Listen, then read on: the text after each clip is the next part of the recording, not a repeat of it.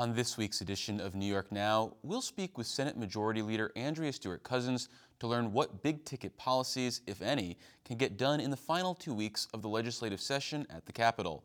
And later in the show, we'll consider what the future holds for physician assistants who were given expanded autonomy during the pandemic. I'm David Lombardo, and this is New York Now. Today, the Senate Majority will pass legislation. I will fight like hell for you every single day, like I've always done and always will. Passing these bills on the floor, making yet another stand. Welcome to this week's edition of New York Now. I'm David Lombardo, host of the Capitol Press Room, filling in for Dan Clark. Outside of the state budget, the end of the legislative session is traditionally when major policies are adopted at the Capitol.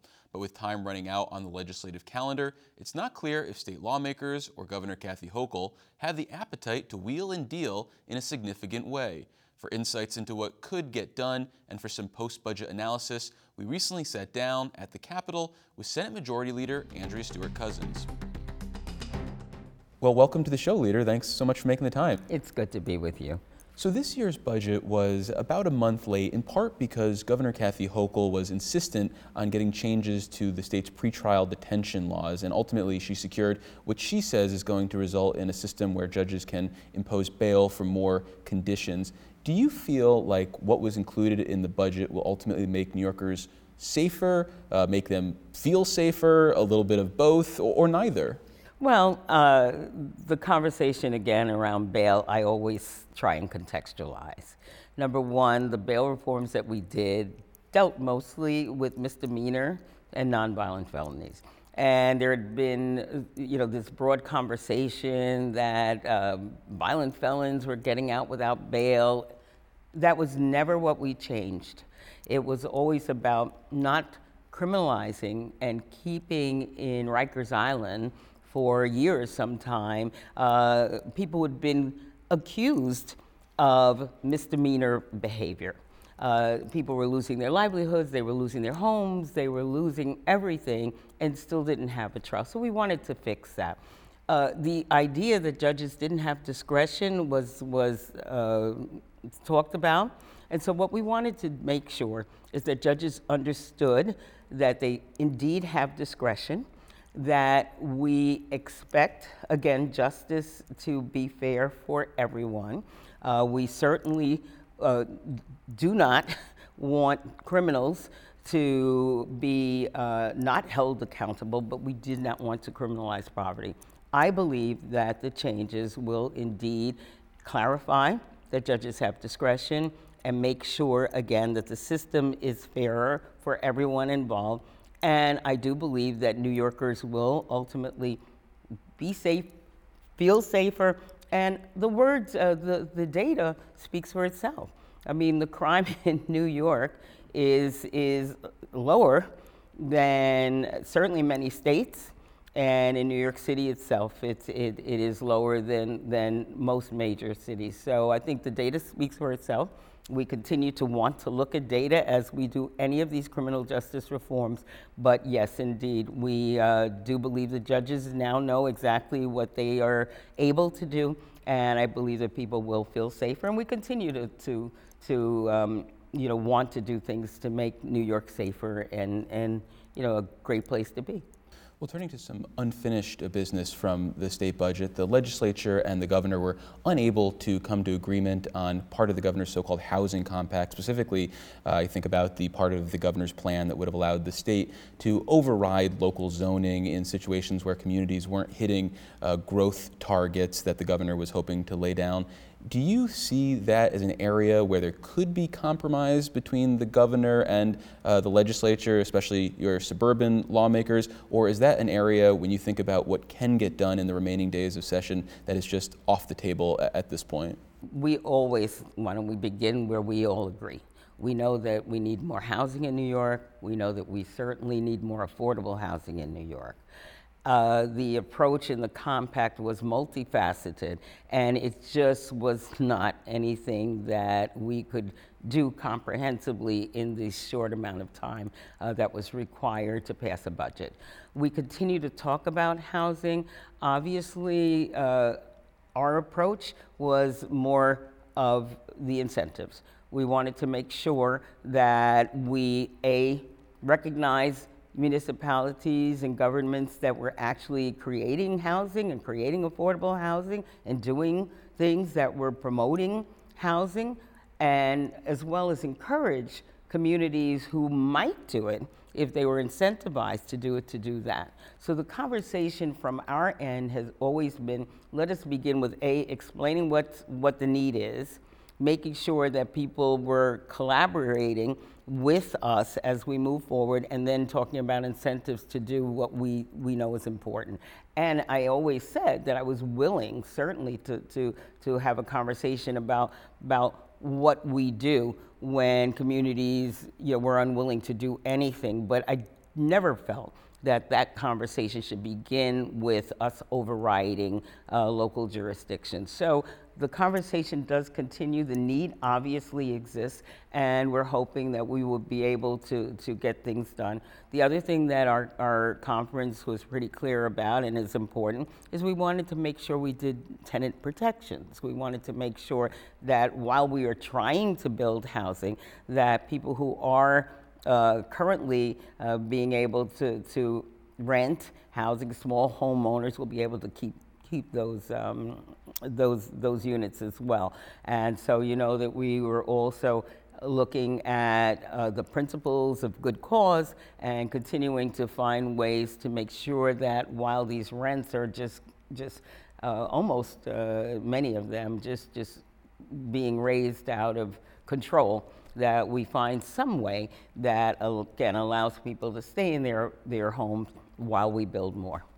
How comfortable were you with the tenor of the debate over the housing compact? Because a lot of the problems that the housing compact is hoping to address in terms of stagnant home growth are local rules that are a product of efforts to keep, say, people of color out of certain communities. So do you feel like the debate reverted to too many dog whistle sort of conversations and claims from state lawmakers who pushed back with ideas of not in my community and we like the way things are now? So were you comfortable with any of that? Well, listen, I represent Westchester County, I represent suburban, and I will say that different municipalities in Westchester, as well as even the Westchester County executive, was very, very clear that we know that we can do more in housing, and we continue to push for that housing. And I had a lot of municipalities, frankly, who stepped up and said, look, I'm willing to do this or that. And then we had some who felt that maybe they didn't have the infrastructure. So, again, I'm a Black woman in who's obviously knows the history. And we see, again, when we look at a lot of the different systems, we see that a lot of things were put in place to make sure that people of color or other people did not have the opportunities. We know that. But I cannot assume that every single community is wanting to discriminate, or every community doesn't want to do something, or that the leadership doesn't want to do something. And that's why I said we have to start with an education piece. Talk about what we can do together, talk about what needs to be done, give people, an opportunity to step up to the plate, congratulate those who do, incentivize those who are kind of on the fence, and then we'll deal with people who absolutely don't want to do anything because they just don't want to do it. But I think that there is an approach that we can take that will be collaborative with local communities that will get us where we need to go. And also we need to do something from a state level that creates the next affordable housing project for the state. I mean, Mitchell-Lama was something that happened decades ago, and it originated with 2 state legislators, and it was an affordability scheme that allowed for people, working class people, to know that they'd have security in affordable homes. We in New York State, again, have to do something like that. And we need everybody at the table. We need the developers at the table. We need the tenant advocates at the table. We need, real estate. We need labor. We need everybody at the table so that we can create that next affordable project, because that's what's going to keep our kids in our communities. It's going to keep our seniors in the communities, because people don't want to leave. They want to stay. So another issue that's been kicking around the Capitol for years in different forms is this idea of making parole opportunities more accessible to New Yorkers. So what plans, if any, in the waning days of the legislative session do you have to consider either on the floor or in conference some of the different bills that address opportunities to access parole? Well, we're always trying to address, again, opportunities to create a path forward. One of the things that we know is that once you've been convicted and you've done your time and you've repaid your debt, there are obstacles to being able to resume your life as a productive citizen. We're trying to make sure that those opportunities exist. There's a lot of different things that are on the table that we don't know what we will be able to complete within the next 3 weeks or so, but we are definitely looking at very seriously some of these bills around parole and certainly around clean slate. Because the other thing that happens is you get out and you've done your time, and no matter when it happened in your life, you can go for, I ran into somebody at a local church function who was begging. He's a computer software, he's a software technician, and been successfully in his own business for about 20 years, and 35 years ago he ran afoul of the law when he was in his early 20s, and every time he makes a bid for a job, this comes up in his record, and it's an impediment. I mean, he still obviously is able to get some work, but at some point we need to be able to close the book on certain crimes and allow people who have, again, shown that they are willing and able to be a productive member of society to be that. So there are things that we will do and continue to do in order to, again, not punish people forever, give people an opportunity to get back in there, because we need all hands on deck. That idea of a time frame for being able to move past mistakes or issues in your past is kind of the sticking point, it seems like, in clean slate discussions right now. So as you think about compromise, is there a bridge too far when it comes to compromising on clean slate, where maybe you feel like the window is too long and you won't want to budge, or would you rather have something than nothing if that's what it takes to get the Assembly and Governor on board? Well, I mean, if it's too long, then what's the point? Right. I mean, again, we are trying to address the realities of the person who have, paid their debt to society and have been in society for a number of years, whatever that number is. But if it has to be 40 years, what's the point? So, we need to come to a reasonable number and be able to agree that this is, a decent amount of time where people have proven that they're fine,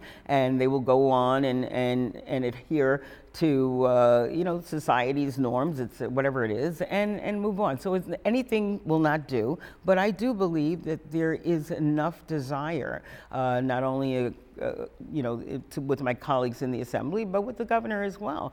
I mean, we all understand, and a lot of people are supportive of this, business community, a lot of folks are, because we need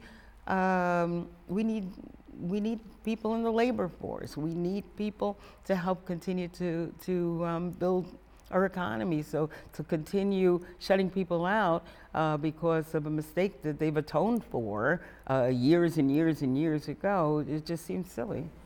Well, finally, a hallmark of legislative sessions in years past are the big uglies that are adopted, these so-called omnibus bills that include different priorities from the Assembly, Senate, and Governor.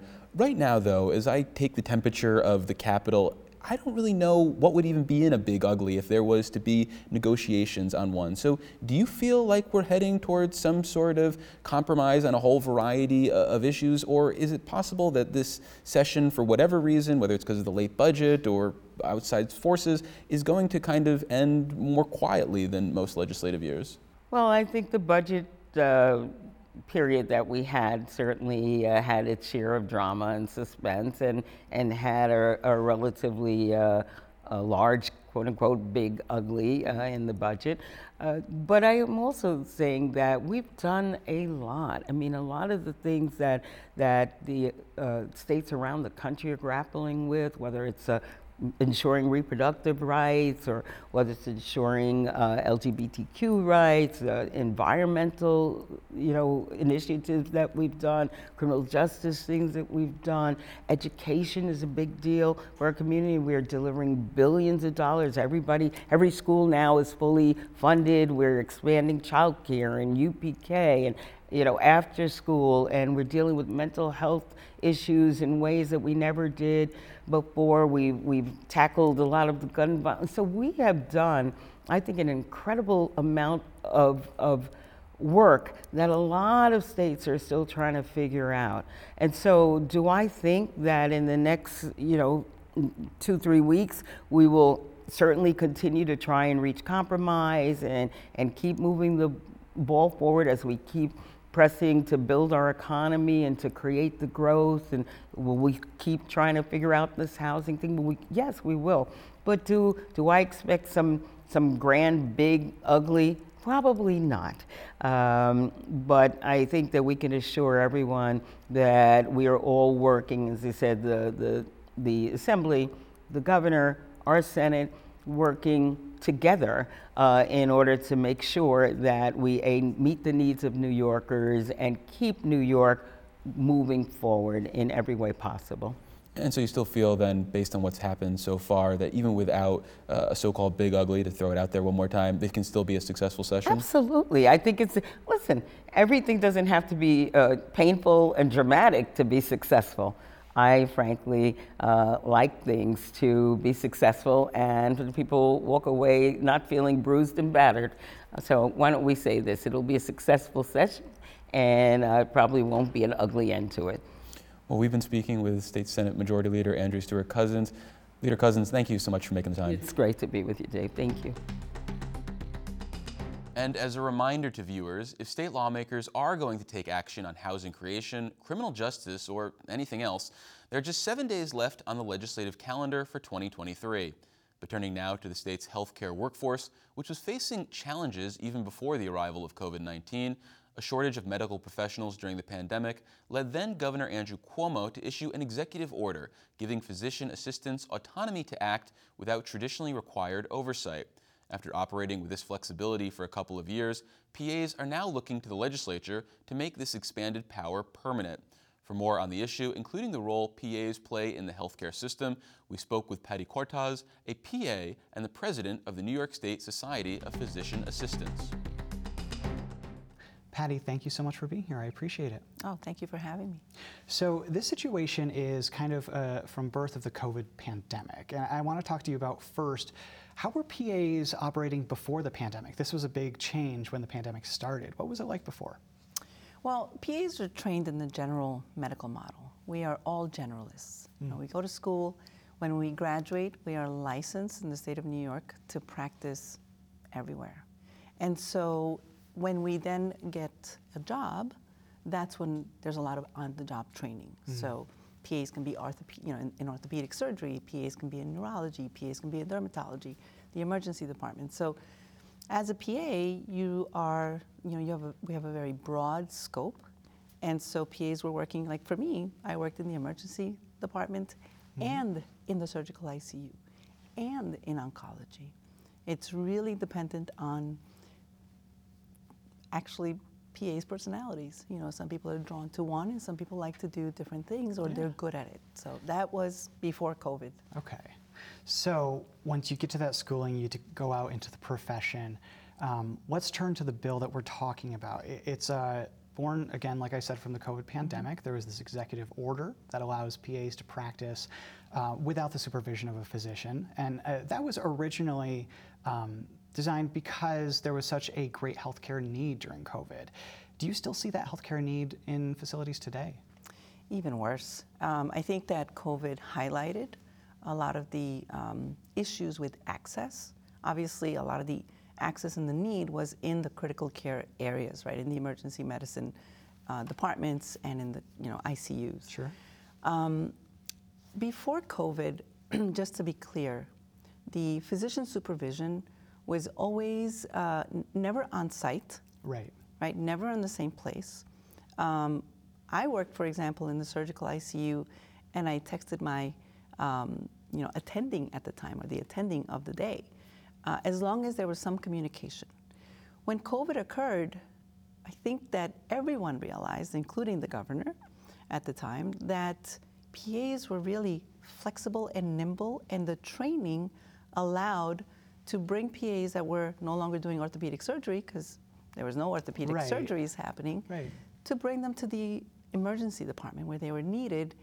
And what didn't allow for that easily was this tethering of one PA to one physician. Right. That's where the executive order came in and basically removed that level of supervision. And that's why it was, it really allowed the PAs to be utilized really where their skills were needed the most. So this ends on May 22nd. This will air after that. What do you think the consequences are of this executive order expiring? Like how would we see our healthcare system shift? So, COVID highlighted all of that. The executive order has been renewed every month since March of 2020. Right. And here we are in May of 2023. And it is one of our biggest concerns that, even though COVID is no longer a pandemic, the pandemic that does exist are the desert areas. Yes. Where right now PAs are taking care of panels of patients, and those patients may lose access to their provider when this executive order expires. And I want to clarify the bill, because the bill is not saying that you go to PA school, you get out, and now you don't need physician supervision. The bill says if they have practiced for more than 3,600 hours. How long would it take a PA to get there? Because I timed it out. It's 458-hour work days, 90 weeks. But I'm assuming it's not that short because you're not working every day. Well, that's right. It's about 2 years. Yeah. The 3,600 hours really is for parity with what the nurse practitioners got last year. And, but the reality is that no one works and practices by themselves. We all work in care teams, all of us. What we really would like the bill to do, and what it says it does, is it just removes that tether of supervision. That's it. So we are not tethered to one physician. But the reality is that we all work in teams. If you go to the emergency department, you see that there's teams of people.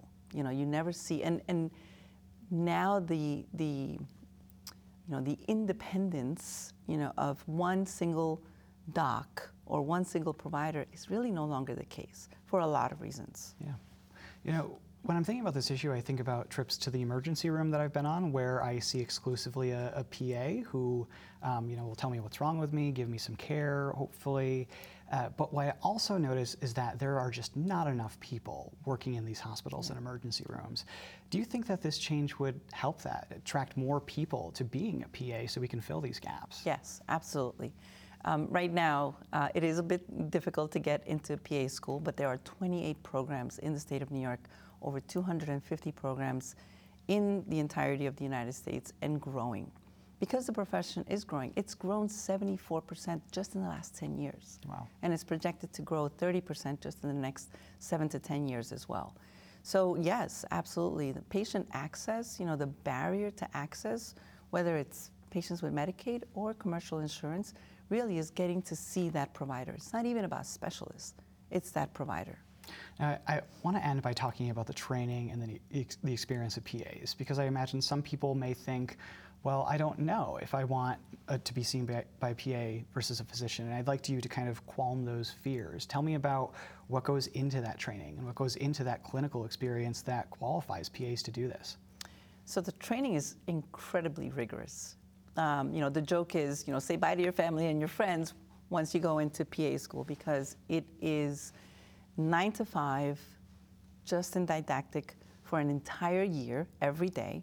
It is ingrained in all of us because of our curriculum, which is a nationally credentialed ARC-PA. It is ingrained that the patient is first. The patient is the center of everything. And because of that training, we also know that, we are generalists. So when the patient needs more care, because we are in a care team, and that's been part of our training, we always go to where the patient needs care the most. So even for myself, I've been a PA for 23 years. I worked in the emergency department, as I mentioned. I worked in ICU. I worked in the ICU taking care of incredibly critical patients, but I wasn't by myself. Right. And I always work with the nurses, incredible nurses, and some of the physicians that were specialists, but they weren't sitting in the ICU with me. Whatever the patient needed at the time, I would always make sure to go to the level of care that the patient needed. That's our training. You were the person in the room when nobody else could be in the room, I imagine. Exactly. It's a big role of PAs. Patty Cordes from the New York State Society of PAs, thank you so much. Thank you for having me. And that's our show. For regular updates from the state capitol, head to our website, nynow.org, where you can also watch past episodes of the show. And while you're at the website, you can sign up for our new weekly newsletter, which provides a quick and comprehensive roundup of state government news from the week before. And you get early access to this show. All that and more is at nynow.org. Until next time, I'm David Lombardo. Dan Clark will be back with you next week. Thanks for watching.